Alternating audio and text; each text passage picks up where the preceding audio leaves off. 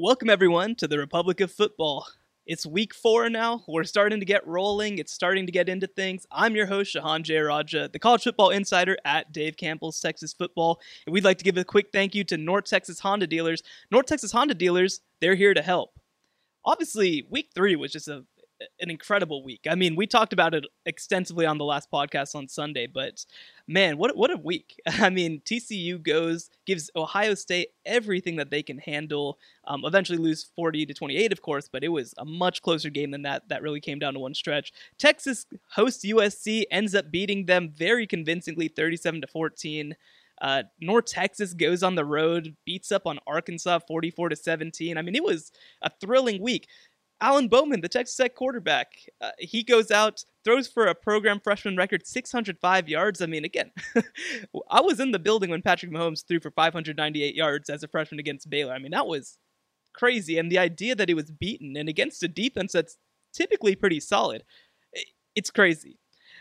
So right now, I mean, the state of Texas right now is incredibly exciting. I mean, I don't know why if you're not watching these games, I don't know what you're doing. I mean, the state right now is absolutely thrilling, and that only continues this week. I mean, we're going to talk about it extensively on the program, but Texas A&M, they have their second real test. You know, they have to prove that their performance against number 2 Clemson wasn't a fluke. They're going on the road to face off against the Alabama Crimson Tide.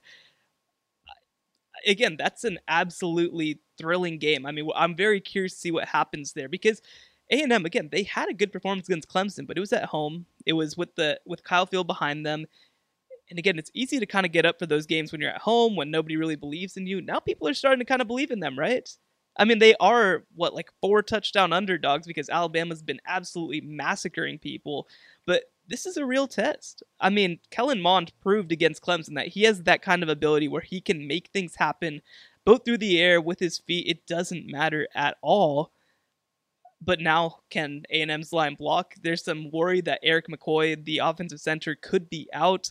They think that he's going to play, but again, he's going to be limited, potentially.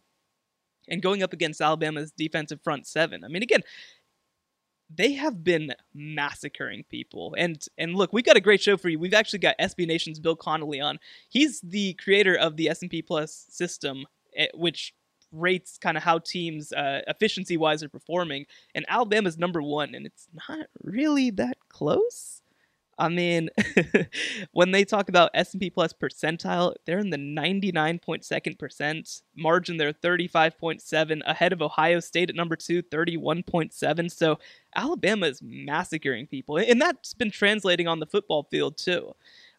Last week, they play on the road against Ole Miss, win 62-7. Earlier in the year, they beat Louisville 51-14. I mean, Tua Tagovailoa, their star quarterback, has yet to play in a fourth quarter this season, and he already has 646 yards, 8 touchdowns, 0 interceptions, is completing 72% of his passes, averaging 12.92 yards an attempt. And that's awfully concerning when you consider that Texas A&M's defensive secondary did struggle last week a little bit against ULM at times. They gave up a couple of big plays. You can't give up big plays against Alabama because Jerry Jeudy, their star wide receiver, he's going to make things happen. He's averaging 26.1 yards per reception, and he had a 79-yard touchdown. He already has 6 touchdowns. They've only played 3 games. I mean, look, Alabama's stacked everywhere on the dang football field. And Texas A&M, they're still a team that's kind of building, right? I mean, they're still trying to put things together. They're not supposed to win this game, but man, going on the road in Tuscaloosa, if they can put forward a good performance, that says so many good things. Because look, at least 3 games into the year, Alabama looks like on a completely different level than what Clemson is. And Clemson's played well, but they've had some issues offensively and kind of let teams stay in games so far. Alabama has not let anyone stay in any game so far this season. They've absolutely killed everybody that they've played. And again, Texas A&M is their first real test. I mean, again, Ole Miss, not very good this season. Louisville looks like they've taken a huge step back after losing Lamar Jackson.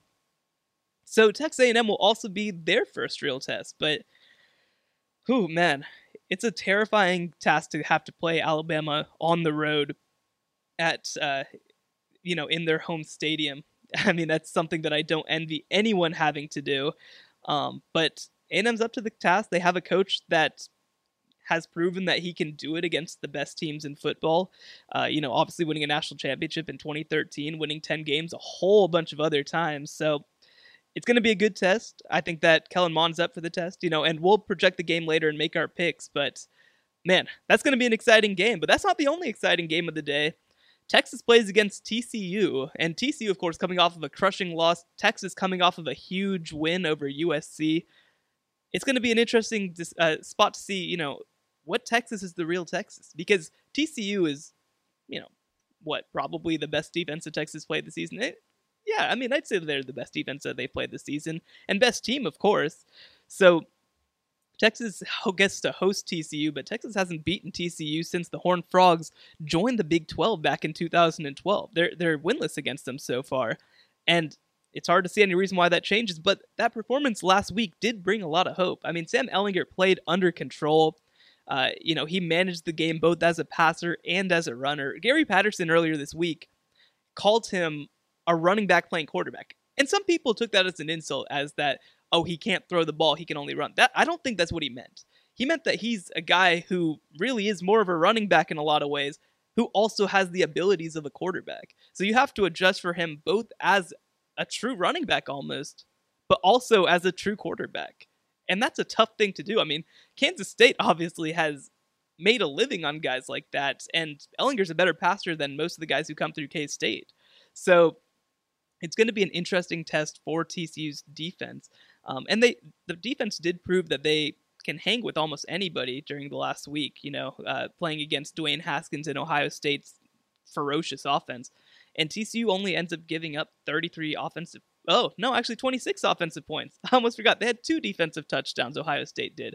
So they only give up 26 points to an offense that had scored 77 points against a Power 5 opponent 2 weeks prior, and 52, I want to say, the week before that. So, look, TCU has a tough task, but TCU, I think, is up to the challenge. It's going to be an interesting battle to see what exactly happens, because, again, TCU's the better football team, but Texas is playing in Austin. They're playing with a lot of confidence. They should have a lot of crowd support on Saturday after what happened last week against USC.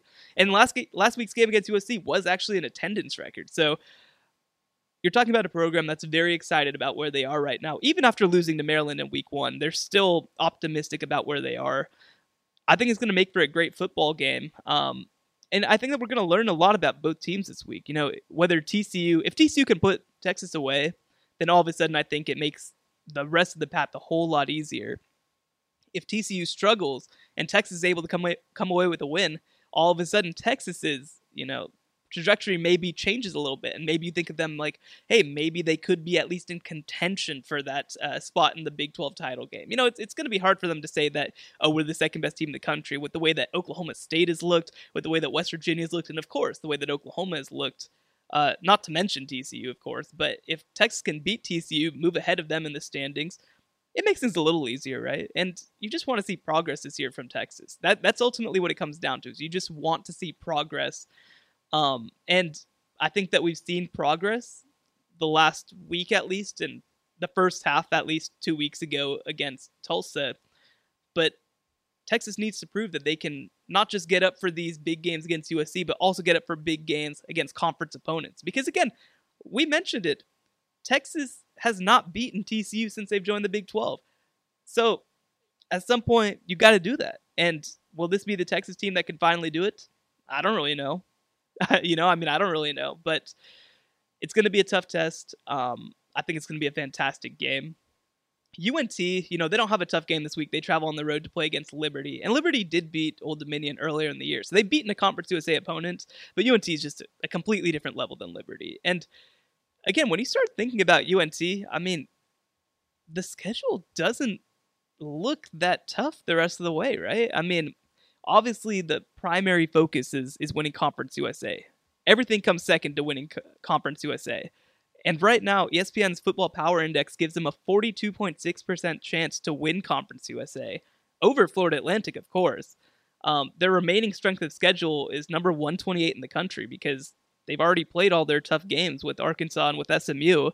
And their home slate is, all their harder games excuse me, are at home. They play FAU at home on a Thursday. I'm gonna make sure and beat that at that one. They play Southern Miss, who's sometimes kind of plucky. They play Louisiana Tech. They play them at home. And actually, if you look at the list, I mean, they only have one game that they have less than a 70% chance to win, and that's on the road against UAB. And UAB's only been back a couple of years, so UAB is a bowl type team, but they shouldn't be able to hang with UNT. And then again, they're favored 76.7% against Florida Atlantic. They're favored 83.7% against Southern Miss. They're favored 71% against Louisiana Tech. They're favored 87.4% on the road against UTSA. And UTSA's had a brutal start to the season. I mean, and that's fair to say, because their numbers are going to be artificially lowered because of who they played in the non-conference slates. UTSA played against Baylor, they played against Kansas State, and they played against Arizona State. Three, pretty decent Power 5 teams. And they got blown out in all of them, but I mean, I don't think that's necessarily a huge shock, right? I mean, UTSA is supposed to lose to those teams. It's okay that they lost to those teams. I don't think we know a ton about UTSA right now, but it sure looks like they're not in the same place where they were. So that's the last game of the year for UNT. And again, along the way, there's not a whole lot of losses on that schedule. I mean, again, UAB is the only one where they're favored less than 70%. And then, of course, they lost pretty handily to Florida Atlantic last season. So you have to go out there and you have to beat a team that you haven't been able to beat with Lane Kiffin there. But Florida Atlantic hasn't necessarily looked all that impressive either. I mean, they lose the first week of the season against Oklahoma 63-14. They don't look very impressive against Air Force 33-27 or Bethune-Cookman 49-28.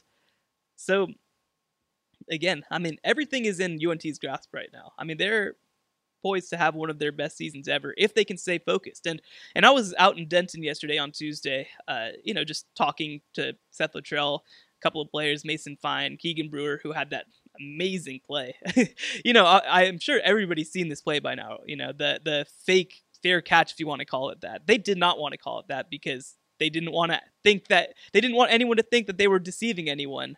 It was just a punt return to them, but a fake fair catch. They fool Arkansas's special teams unit. They get them to stop, and then Keegan Brewer just takes off running down the field. I mean, there's some crazy stories. Obviously, he appeared on SportsCenter.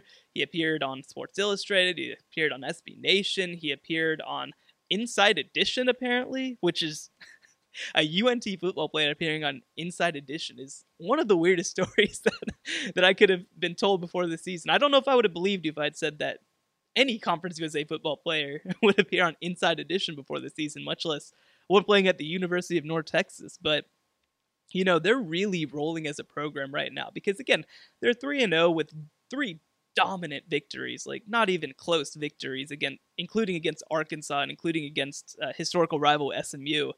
But they're building a new indoor practice facility, and they just got a $2.5 million donation from a private donor, which is the biggest in the history of the athletic department. So UNT is doing a good job of taking what's happened on the field and trying to leverage it into more. Ren Baker, their athletic director, I want to say that he was from Missouri before, and he was kind of in line to become the athletic director potentially down the road, but he leaves to take the UNT job. And he's done just a fantastic job with that program because you talk about Luttrell, obviously that's huge. But then you also talk about Grant McCaslin, the basketball coach. They're really rolling as an athletic department right now. And again, you have to have success for any of this to be possible. I mean, that's the bare minimum, is you have to have success. But they're having success and they're turning it into more. And look, I think that UNT as a program and as a job is going to fundamentally be a different thing than when Seth Luttrell took over because of the efforts of some of these guys out here. I think that UNT is in a great spot right now. I think they're in a great spot to make some noise, do something special. And again, that's a good sign. And you really... Look, we over at Dave Campbell's Sex Football don't have favorites. We're not fans. But you know what? We're kind of fans when it comes to the state of Texas, right? When there are more good teams in the state of Texas, we're better off, you're better off. And it's exciting, right? I mean, there are 12 Power 5... 12 FBS teams in this state of Texas. And look, right now, not very many of them are very good. And we talked to Bill Connelly about this a little bit, very soon. But 4 of the bottom 6 teams in the S&P Plus rankings are Texas teams. And just for people who don't know, the S&P Plus rankings are a ranking that basically tries to take a snapshot of where a team is right now. There's some predictive metrics that go into it. There's some performance metrics. You can actually read all about it on sbnation.com. It's a fantastic metric, or Football Outsiders. And we'll include a link to it, somewhere in the notes maybe. But this S&P Plus metric is a really thorough one that does a good job of understanding teams' efficiencies, both on offense, defense, and special teams. And right now, it's a little concerning that 4 of the bottom 6 teams in Texas, or in the nation, are from Texas. Because, again, that's not a spot that this state is used to being in. I mean, again, you have programs like Georgia State are ahead of all 4 of these teams, talking about Rice, Texas State, UTSA, and UTEP. It's kind of brutal right now. And that'll change when there's a little bit more data. I mean, I think that Rice has showed a lot of upside. Rice has really showed a lot of upside. I mean, they play Houston extremely tough. They do struggle a little bit in week 2, but they show the upside to be a pretty dang good football team. And it might not happen now, but it'll happen down the road. And look, again, I mean, Hawaii is a tough place to play. Houston's a tough team to play. They do beat Prairie View A&M, and their win is probably the least impressive thing on their schedule. It's one bad win and then 2 good losses. So, again, the state of Texas is in a weird place when it comes to football, and we'll talk to Bill Connelly extensively about that. But, again, I think that whenever the teams in the state of Texas are good, I think that football is better for it. And that's not where we are right now. So, without further ado, we're going to go ahead and bring on SB Nation's Bill Connelly to talk about those lower teams in the state, the upper teams in the state. Why exactly is Texas A&M so much higher than TCU just for losing to Clemson? It's a great conversation, and we're really looking forward to hearing it. So we will be right back with you after the break. Joining us now, we have a very special guest. We have SB Nation's Bill Connelly over here to help talk to us a little bit about the Group of 5. Bill, how are you doing today? I'm good. How are you? I'm doing fantastic. Thanks again for joining the program. We're big fans of Podcast Ain't Played Nobody, of his work over at SB Nation. We in the office refer to this as the only good college football podcast. So just so you know. But I know others there. We're in good company, but thank you. Well, anyway, I thought that we could go ahead and do the most PAP anything ever and talk about 4 of the bottom 6 teams in your S&P Plus ranking. So the state of Texas right now, not doing so hot. So, there are 130 teams, of course, in the FBS. UTEP's number 130, Rice is number 128, UTSA is number 127, and Texas State is number 125. Bill, why do you think that these Texas teams have been struggling so much in your rankings? Well, I mean, part of it's just timing. UTEP's obviously starting over. Rice is starting over. The UTSA being as low as they are is a little bit surprising to me. I know they had to replace quite a bit from last year, but it was still, I expected a little more than what I've seen so far this year. But yeah, I mean, I don't know if there's any, overriding kind of theme going on here, or if it's just that a few teams in hard jobs are making life really hard for their coaches at the moment. I don't know if there's anything more to it than that. Well, when a team appears close to the bottom of your rankings, obviously, it means that they're not necessarily a very good team, but what sort of factors is it taking into account when it puts a team like UTSA, for example, at the bottom? Well, this early in the year, obviously, it's going to have a decent amount to do with preseason projections. 3 games in, you just don't know all that much about a given team, so you're leaning pretty heavily on those projections. But then, 3 games in, you've at least started to break in, and the reason why UTSA is dropping like they are, 127th at the moment, mainly is because they've got almost the least efficient defense, in the country right now. Now they've played 3 P5 teams, so opponent adjustments will help with that a little bit. But they have no big plays on offense, and they are giving up 6 yards anytime you want them on defense, and that's a pretty that's a pretty bad combination. And plus, this doesn't factor into the rankings, but I mean, they've had a lot going against them overall. Their turnovers luck is pretty drastic at the moment. They've probably lost, I don't know, at least 4 or 5 points a game just to bad bounces and whatnot. But they really aren't doing themselves any favors whatsoever on defense, and they don't have all that long to start figuring things out before the schedule gets really hard again. Yeah, well, like you mentioned, Rice, they're a team that's really rebuilding right now. UTEP's really a team that's rebuilding right now. Texas State, though, Everett Withers is in his 3rd season. Is it surprising to you to see them still kind of down there? Did you expect there would be a little bit more progress? Yeah, I mean, we talked a little bit about that today on PAPN. Actually, they've started to figure things out on one side of the ball, but only one, and the offense just really hasn't ever gotten going at all. The defense does. I mean, it's not a good defense, but it's not a terrible defense. They started to figure some things out last year. They brought back, a majority of the reasons for that last year's improvement, and they're getting aggressive on defense. They're able to kind of force some more 3 and outs, giving up big plays in the process. But that's fine. I mean, they seem to be developing a defensive identity. The offense just hasn't ever gotten going since Withers showed up, and you figure, at some point you run out of time if he doesn't figure that out pretty soon. Well, let's go ahead and move up a little bit, not too much further up, though, to SMU. SMU last year, obviously, they were a bowl team. They were a pretty good team. Obviously, Sonny Dykes has come in here, taking over for Chad Morris. What have you seen from them, and why do you think they've struggled so much the first 3 weeks?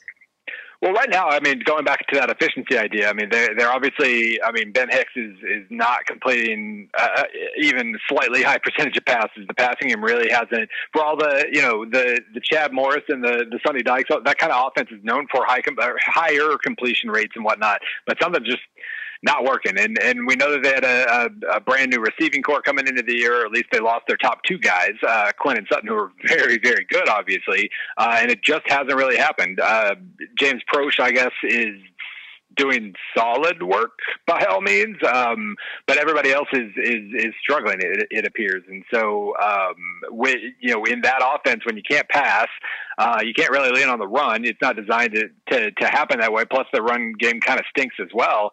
They are dead last in my standard downs efficiency on offense at the moment. And when you play Michigan and TCU, that's going to happen. North Texas as well is pretty solid in that regard, or decent in that regard at least. But they just haven't even slightly got going offensively. I mean, honestly, scoring 20 points against Michigan, I think, was a sign of progress. So maybe that is a sign that you're taking steps forward. It's more than I expected them to score against Michigan anyway. Well, you mentioned them. I mean, let's for a second, talk about some positivity. North Texas right now, obviously, they start 3-0. They go on the road, beat Arkansas. When you start to look down the schedule, I mean, do you think that this team has a real chance to not just win Conference USA, but maybe even compete for that New Year's Six slot? I mean, obviously, that's going to depend a lot on the AAC. Obviously, it's going to depend on how Boise State finishes. I would assume that those teams are, even with Boise State's loss last week, I would assume that those teams are kind of ahead of the pecking order a little bit. But they're as of now, projected favorites in every single game the rest of the way. You can't really ask for much more than that. Conference USA is not good at the moment. It is easily the worst conference in terms of the average S&P Plus rating. There are lots of teams at the bottom. Teams like North Texas, Marshall, Florida Atlantic still pretty good, even though they don't appear to be quite as good, or not yet anyway, as they were last year. But the bottom is really, really, really bad, and I think it's it's what they're favored in every game, and that's great. They're going to have to win by healthy margins in every game to keep the committee's attention in that regard. And just knowing how the playoff committee tends to work, just the act of playing a UTEP or an Old Dominion, or if UTSA really is that poor UTSA, they get forgotten no matter how badly they beat them. So it's an uphill battle here, but there's no question that they've got a very, very good shot at double-digit wins, or even 11 or 12. Well, this time last year, obviously, UTSA was kind of coming into the season, into the Conference USA slate, looking like maybe a Conference USA contender. And this year, obviously, they lose Davenport, they lose Dalton Sturm, a whole bunch of other pieces. And Frank Wilson was always kind of thought to be a guy who had his eyes on bigger things. Do you think that maybe Wilson might have missed his chance with the way that they ended last year? Well, I don't know if he was going to, being his second year to begin with, I don't know how many if that window is open very wide, even if they finished better and all that last year. But, I mean, there's no question. They had an iffy offense, but a very, very good defense last year. They lost Davenport. They lost most of their back seven, really, or back eight or whatever. And then their offense was starting over as well. So we knew it would be, I mean, it was easy to kind of figure that they would take a step back this year. They've taken a few steps back, and it's going to take them a little while. Now, whatever answers they come up with, they're mostly going to the guys who are playing right now are mostly underclassmen or at least juniors. So maybe they can kind of start putting things together again next year. But it does appear that this is a more steep rebuild than maybe we thought at first. I kind of want to go actually up to the top of your rankings a little bit. So Texas A&M, they sit at number 12 right now. TCU sits at number 25. So it was kind of interesting because it looked like just based on the movement and things like that Texas A&M was really rewarded for their performance against Clemson, and TCU was kind of dinged for losing. What's kind of the discrepancy between those two things? Well, Clemson, I mean, Texas A&M, so one of the things I do that I think kind of helps in the stat profiles I provide and everything is I provide a number called post-game win expectancy, which basically takes all the key stats from a given game, the stats that end up going into the S&P Plus rankings, and basically say, like, toss them all up in the air. They land slightly different. You could have expected to win this game X% of the time. And I think that, just looking at the score is one thing, but this number kind of fills in the blanks a lot in terms of how well you really played or did you outplay your opponent, whatever. For Texas A&M against Clemson, that number was, they had a 60% post-game win expectancy. So it was basically a toss-up game, slightly in A&M's favor. They win it more often than not, which, I mean, of course, is going to reflect very, very well on you. TCU did fall back a couple spots. Their post-game win expectancy against Ohio State was 37%. So, it was by all means a respectable performance, but that kind of at least tells you a little bit about why that performance against Clemson was better, or seen as better than the performance against Ohio State was, and why. And again, like, teams moving up or down slightly at this stage in the game, there are a million factors going in. So it's not as simple as saying this game is why you moved up or down, but that does fill in at least one blank there. Well, one team that's kind of been floating around a little bit is Texas, of course. Texas does pick up a big win over USC, but USC's kind of struggled in the rankings too. They're down to number 39. Obviously, I'm sure that Texas was penalized quite a bit for their performance against Maryland. Will they be able to kind of fight back up in these rankings, or will sort of that those early season struggles maybe come back to bite them? Yeah, I mean, second straight year, Maryland plays really well against Texas and then really nobody else. And so that's going to, almost artificially kind of drag you down a little bit. But yeah, I mean, right now, though, I think their defense is fine. Even against Maryland, they give up 34 points, but it's only like 5 yards per play. It was mostly in control there. They just they continued to shoot themselves in the butt offensively. I think it's probably the biggest thing I have with Tom Herman right now. The biggest questions I have is that, I mean, he coaches two different teams. The underdog team, when he gets to really wear that kind of nobody expects us to win, blah, blah, blah hat, Tom Herman teams play wonderfully as underdogs. And even though they were slight favorites against USC, you could see how they could get that underdog mojo going in a big game like that, just like they probably will against Oklahoma, just like they probably will against TCU. But the other team, the team that really is expected to win comfortably, even his second year at Houston, they beat Oklahoma, they destroy Louisville, they lose to SMU. They really struggle to kind of keep a certain steady level of motivation, and it's like he's coaching two different teams. So in the coming weeks, I mean, they get TCU, they get Oklahoma a couple weeks after that. I would assume that a good Texas team is going to show up in those games. It's just, does it show up against Baylor? Does it show up at K-State, where obviously Texas has had problems before? That's been the biggest issue for me with Tom Herman, and we'll see how well he can kind of navigate through that. Obviously, this show is very Texas-centric, but, looking at the Big 12, you have Oklahoma right now at number 9. Oklahoma State's really fought up to number 6. There are a couple of other teams, West Virginia at 15 in that range. Does Oklahoma have sort of a true challenger this year? Well, I mean, early indications suggest so. With West Virginia, the biggest thing headed into the season I was really concerned about with West Virginia was depth. I mean, we got a kind of a hint of that last year. At the end of the year, they lose one player. I mean, granted, it's their star quarterback, but they lose one player, and they go from a top 30 level team to basically a bottom 30 level team. And just looking at who's returning and who's not, it just seemed like depth on both sides of the ball was a pretty significant issue. Now, early in the year, you haven't had many injuries. Your depth really isn't in question at all, and you perform pretty well. That all makes sense, but I want to see how West Virginia carries forward. If they start losing some players here or there to injury, I want to see how they can keep that up. But the level they're playing at currently, yeah, they're absolutely a title, at least a title game contender, if not a title contender. And I think that will continue for at least a little bit. Oklahoma State, it was kind of funny. Like we kind of made it seem like that, they're going to fall off a cliff or something after losing Mason Rudolph and James Washington, as if they haven't had other star quarterbacks and other star receivers, and they haven't been 8, 9, 10, 11 win level good for like a decade now. And I think what they've showed earlier this year is they're still that. They're a little more aggressive on defense now. Jim Knowles is kind of known for that.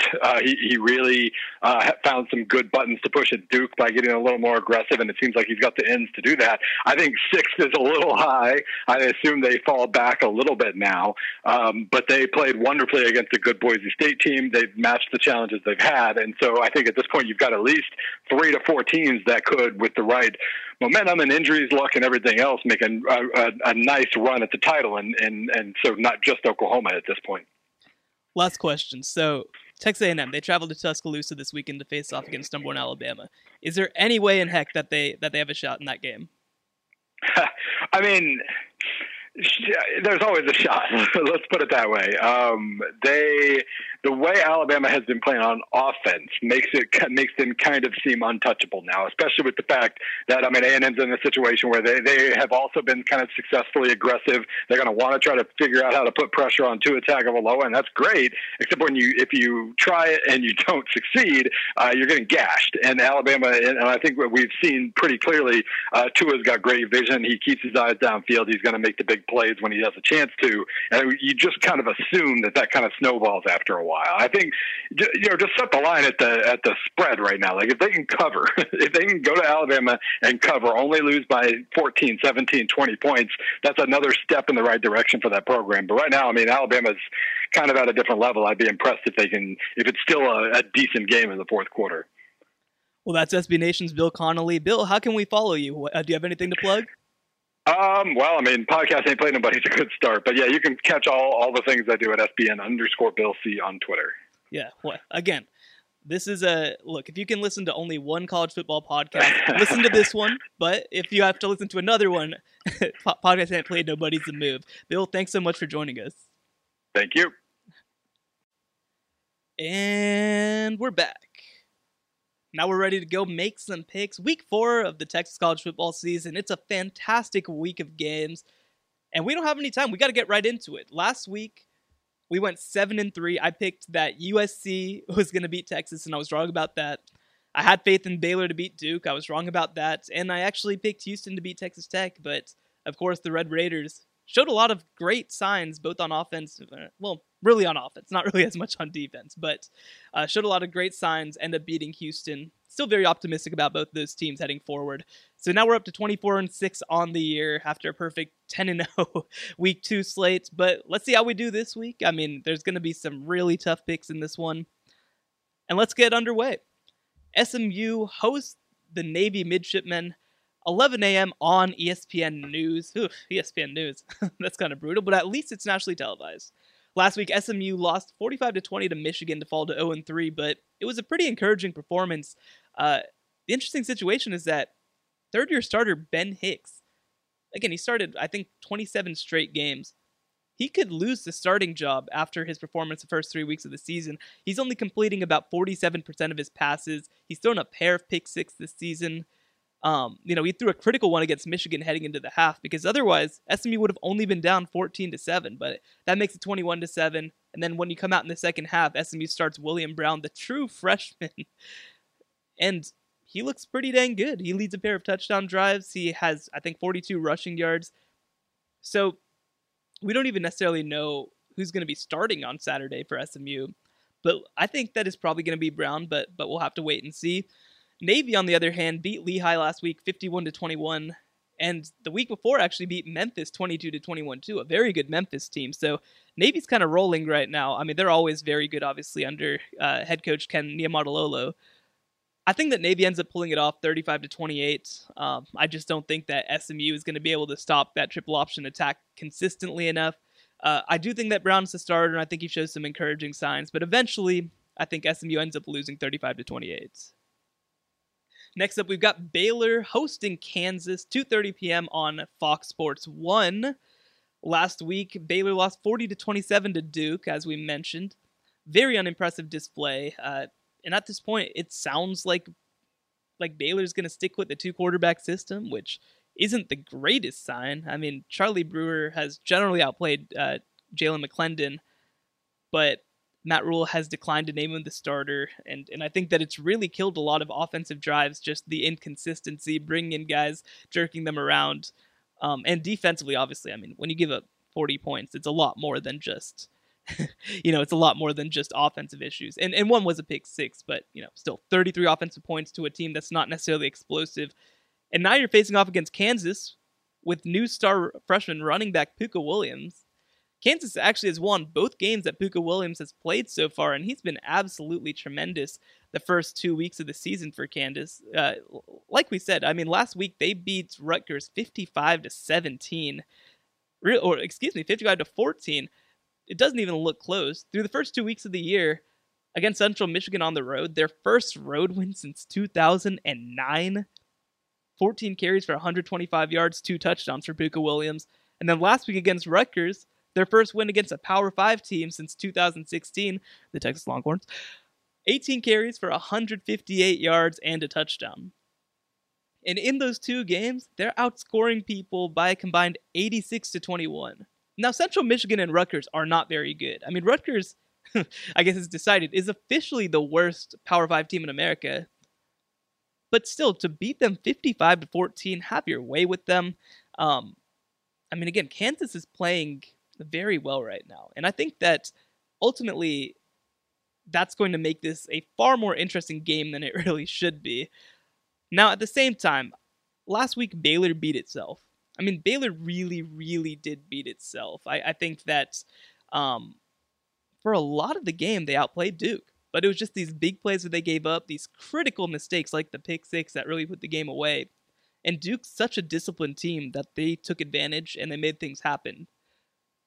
I don't think that Kansas has that same ability to not beat itself. I think that Kansas is definitely a type of team that beats itself. So I think that Baylor will make some terrible plays. I think that Kansas will make some terrible plays, self-inflicted plays.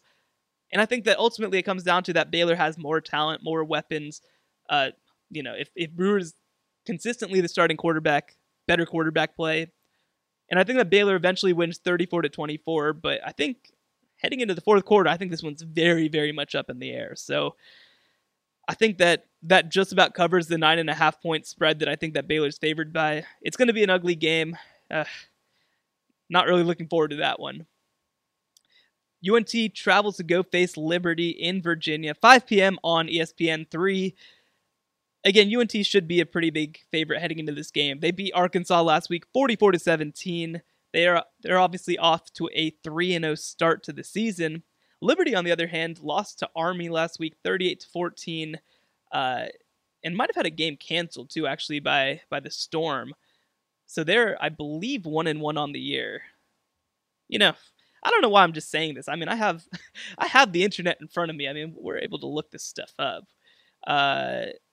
Let's see. Yes, their game against NSU was canceled last week. So actually, the game against Army was actually on September 8th. So they've, of course, started 1-1 so far. Their loss to Army was very convincing. And look, at this point, I think UNT is clearly a better team than Army. And UNT is going to beat them handily. I think that Liberty is going to be able to move the ball a little bit, but they'll make some critical mistakes. I think that UNT ends up capitalizing and winning 48-21. It's going to be a little ugly, but I think that Mason Fine is going to be able to get going again because he didn't have the greatest game last week. He only completed about half of his passes, and that's very unfine-like. So I think that this week the offense gets going more than the defense because the defense has taken the center stage the first 3 weeks of the season. But I think that UNT wins handily 48-21 on the road. Next up is UTEP hosting New Mexico State. 5:30 p.m. Mountain Time, by the way, on ESPN3. Both these teams are winless so far this season. So somebody has to pick up a win. UTEP obviously has lost 15 straight games dating back to the 2016 season. Last week they lose 24-0 to the Tennessee Volunteers at Neyland Stadium in Knoxville. They showed some signs defensively, and they showed absolutely zero signs offensively. Now, New Mexico State hasn't exactly been better. They lost 42-25 last week to New Mexico. They haven't been impressive to open the year, losing to Wyoming, Minnesota, Utah State. Oh, and they're actually 0-4, and New Mexico. They played an early game as well. So neither team has been very impressive. But at the same time, New Mexico State has played a tougher schedule, I'd say. And I think that UTEP is just hopeless offensively right now. They don't have anything that they can bank on. They can't run, they can't throw, they can't block. I mean, they can't really do anything right now. So I think that New Mexico State ultimately ends up winning this game 28-17. Next, we travel to the Battle of I-35, UTSA versus Texas State, 6 p.m. on ESPN+. And these two teams do not like each other, UTSA and Texas State. UTSA, coming off a loss to Kansas State, they've started 0-3 this season, played 3 Power 5 teams so far, as we mentioned, Arizona State, Baylor, and Kansas State. So an 0-3 start isn't necessarily anything. I mean, you're supposed to lose those 3 games potentially. You're maybe even supposed to lose them by a pretty significant margin. So I don't think we know anything about UTSA as yet. Texas State, they blew a big lead, a 15-point lead against South Alabama, and gave up 25 straight points in the fourth quarter, or in the third and fourth quarter, the second half, including a pick 6 by Texas State's backup quarterback, Tyler Vitt. It was a very unimpressive display against South Alabama. I mean, again, there aren't that many wins on Texas State's schedule. I think you have to capitalize when you can. So far this season, both of these teams have not been able to score at all. That's really been the big issue for both of them. I think Willie Jones III is the best offensive player in this game, but he seems to be a little bit limited after suffering what appeared to be cramps last week against South Alabama, where he went out for a bit. And if Jones can't run, I don't know what exactly either team is able to do very well.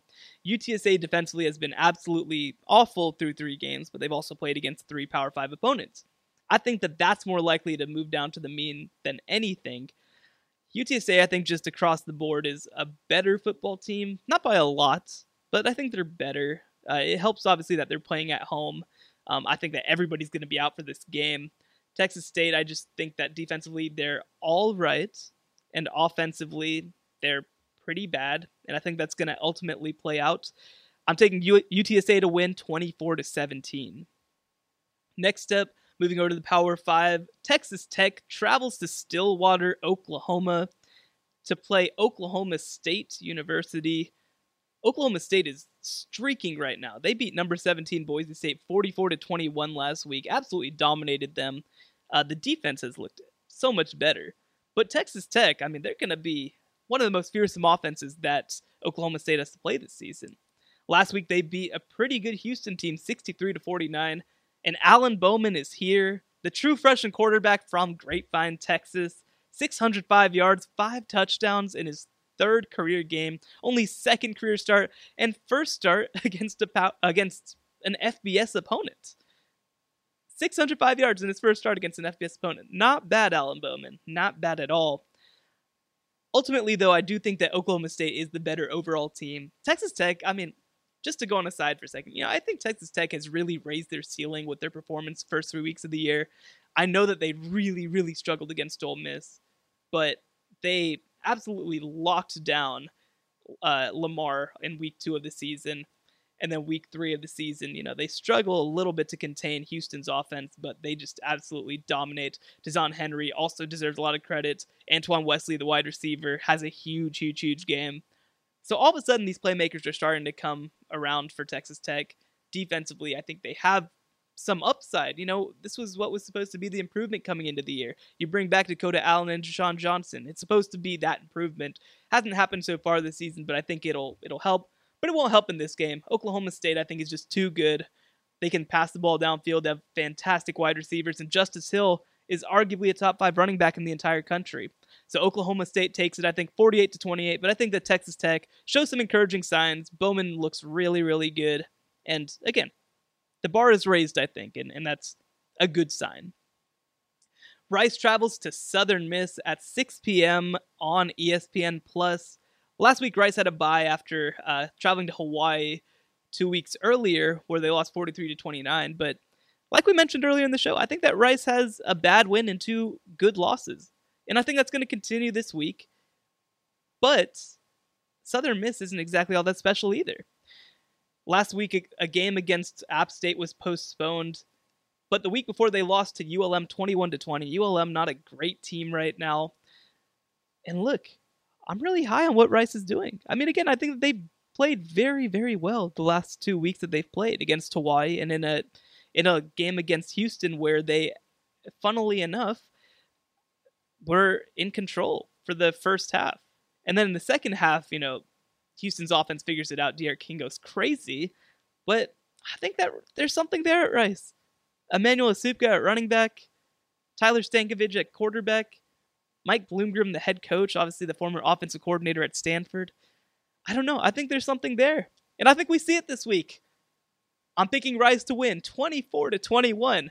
Rice, don't do me wrong now. But yeah, I think the Rice Owls do ultimately find a way to win. It's going to be a low-scoring game, but I think that Rice is going to be able to make enough plays to win. They've looked really good. I think that they're finding their identity. Coming off of the bye, I think that they're ready to go, and I think they take care of business. Now to the biggest games of the weekend. We're going to start with Texas versus TCU. Texas, of course, last week beat number 22 USC 37-14 in Austin, and TCU last week lost to number 4 Ohio State 40-28. In a game that was much closer than the final score. Now, Texas is streaking right now, but what are they? We talked about it earlier in the show, but what are they? Are they a team that will contend for the Big 12? Are they a team full of 4 and 5 stars that can out-talent people? I think that TCU proved last week that talent isn't going to get it done against them. Because TCU really did outplay Ohio State, arguably the second most talented team in America behind Alabama. They outplayed them for a good, 52 minutes? And those 8 minutes ultimately ended up being the difference, obviously with a 4-minute stretch in the third quarter, and obviously the start to the game when they went down 10-0. But I don't know. I don't know. TCU looks like a legit Big 12 title contender. They look like they're fast enough to hang with any amount of talent. I don't think that Texas is going to be able to out-talent them because TCU has proven that their talent not only is talented, but works hard too. I think that TCU really makes a statement in this game. I think they go to Austin and basically shut down Sam Ehlinger and the Texas offense. And I think that their offense does struggle to get things moving a little bit. Maybe Sean Robinson has a big interception, maybe another pick six. I mean, gosh, he allowed two defensive touchdowns to Ohio State that were directly Sean Robinson's fault in the last game. And Texas has the playmakers to be able to do something like that. But I think TCU wins fairly easily 28-14 in Austin. And we're going to wrap it up with Texas A&M traveling to face off against the number 1 team in America, the Alabama Crimson Tide. 2:30 p.m. on CBS.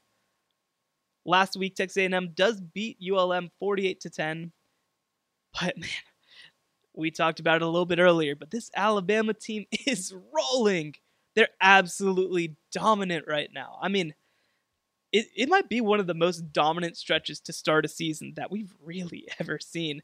And look, obviously, I mean, they're very talented. They can just beat teams by grinding them into a pulp. But my God, Tua Tagovailoa has only played the first half mostly of 3 games, into the third quarter of some of them, but he's never played a fourth quarters yet, and he's still got 646 yards, 72% completions, 13 yards per attempt, 8 touchdowns, 0 interceptions, a 233.3 quarterback rating, a 98.7 raw QBR. Look, all these numbers don't necessarily mean anything, but they're all just meant to say Tua Tagovailoa is living up to the hype, at least through 3 games. And Texas A&M secondary, didn't look so good last week against ULM. And really, even against Clemson, a lot of their best plays were big plays. When they were able to get to the second level, Clemson was able to cause some havoc. And that's really concerning going against the absolute monster that Alabama has. Running back Najee Harris, Damian Harris, wide receiver Jerry Jeudy. I mean, they're able to score in all sorts of ways. And I think that Texas A&M's offense is going to be able to get some things moving. And I think that's going to be huge for them. I don't think that they're as bad as Louisville offensively, of course. I don't think they're as bad as Ole Miss offensively, of course. And Ole Miss is an impressive offense, but I think that Texas A&M is a much more balanced, complex, I think it's a real offense. I think it's a real offense that can compete with anybody in the country. Alabama's going to win this game. I mean, it's really hard to see Alabama not winning this game. But I think that Texas A&M is going to make it a little more interesting than it should be. I think that Alabama wins 49-24, but I think that Texas A&M is able to get some good offensive drives in, make some big defensive plays, show some progress. And look, I really think that Alabama is just a head above Clemson. I mean, Clemson's a top 5 type of team, but I think that Alabama is a number 1 type of team. I mean, I think they're absolutely dominant. Not that they can play offense at a high level. I mean, it's unfair. It's right. It's unfair. Like, Nick Saban goes and sees Kirby Smart go to Georgia, have some early success, and he's like, no. That's not happening. We're going to be the best team on offense and defense in America. So far, that's basically been the case. I mean, they're absolutely dominant so far. But I think that Texas A&M shows a lot of signs, proves that they can compete with Alabama, doesn't get embarrassed like Ole Miss did last week. Does eventually lose the ball game 49-24, though. Anyway, folks, thank you so much for joining us. If you enjoy the show, please let us know. You can follow me on Twitter at Shahan Jayaraja. You can follow our accounts on Twitter at DCTF for Dave Campbell's Texas Football. We'd like to give another quick thank you to North Texas Honda Dealers. North Texas Honda Dealers, they're here to help. They're always helpful to us. We really, really, really appreciate them. And folks, this is going to be an exciting week of football. I mean, it's really going to be an exciting week of football. There's so many good games on. Obviously, conference play gets underway in a lot of the country. Now the games are going to start to matter more than ever.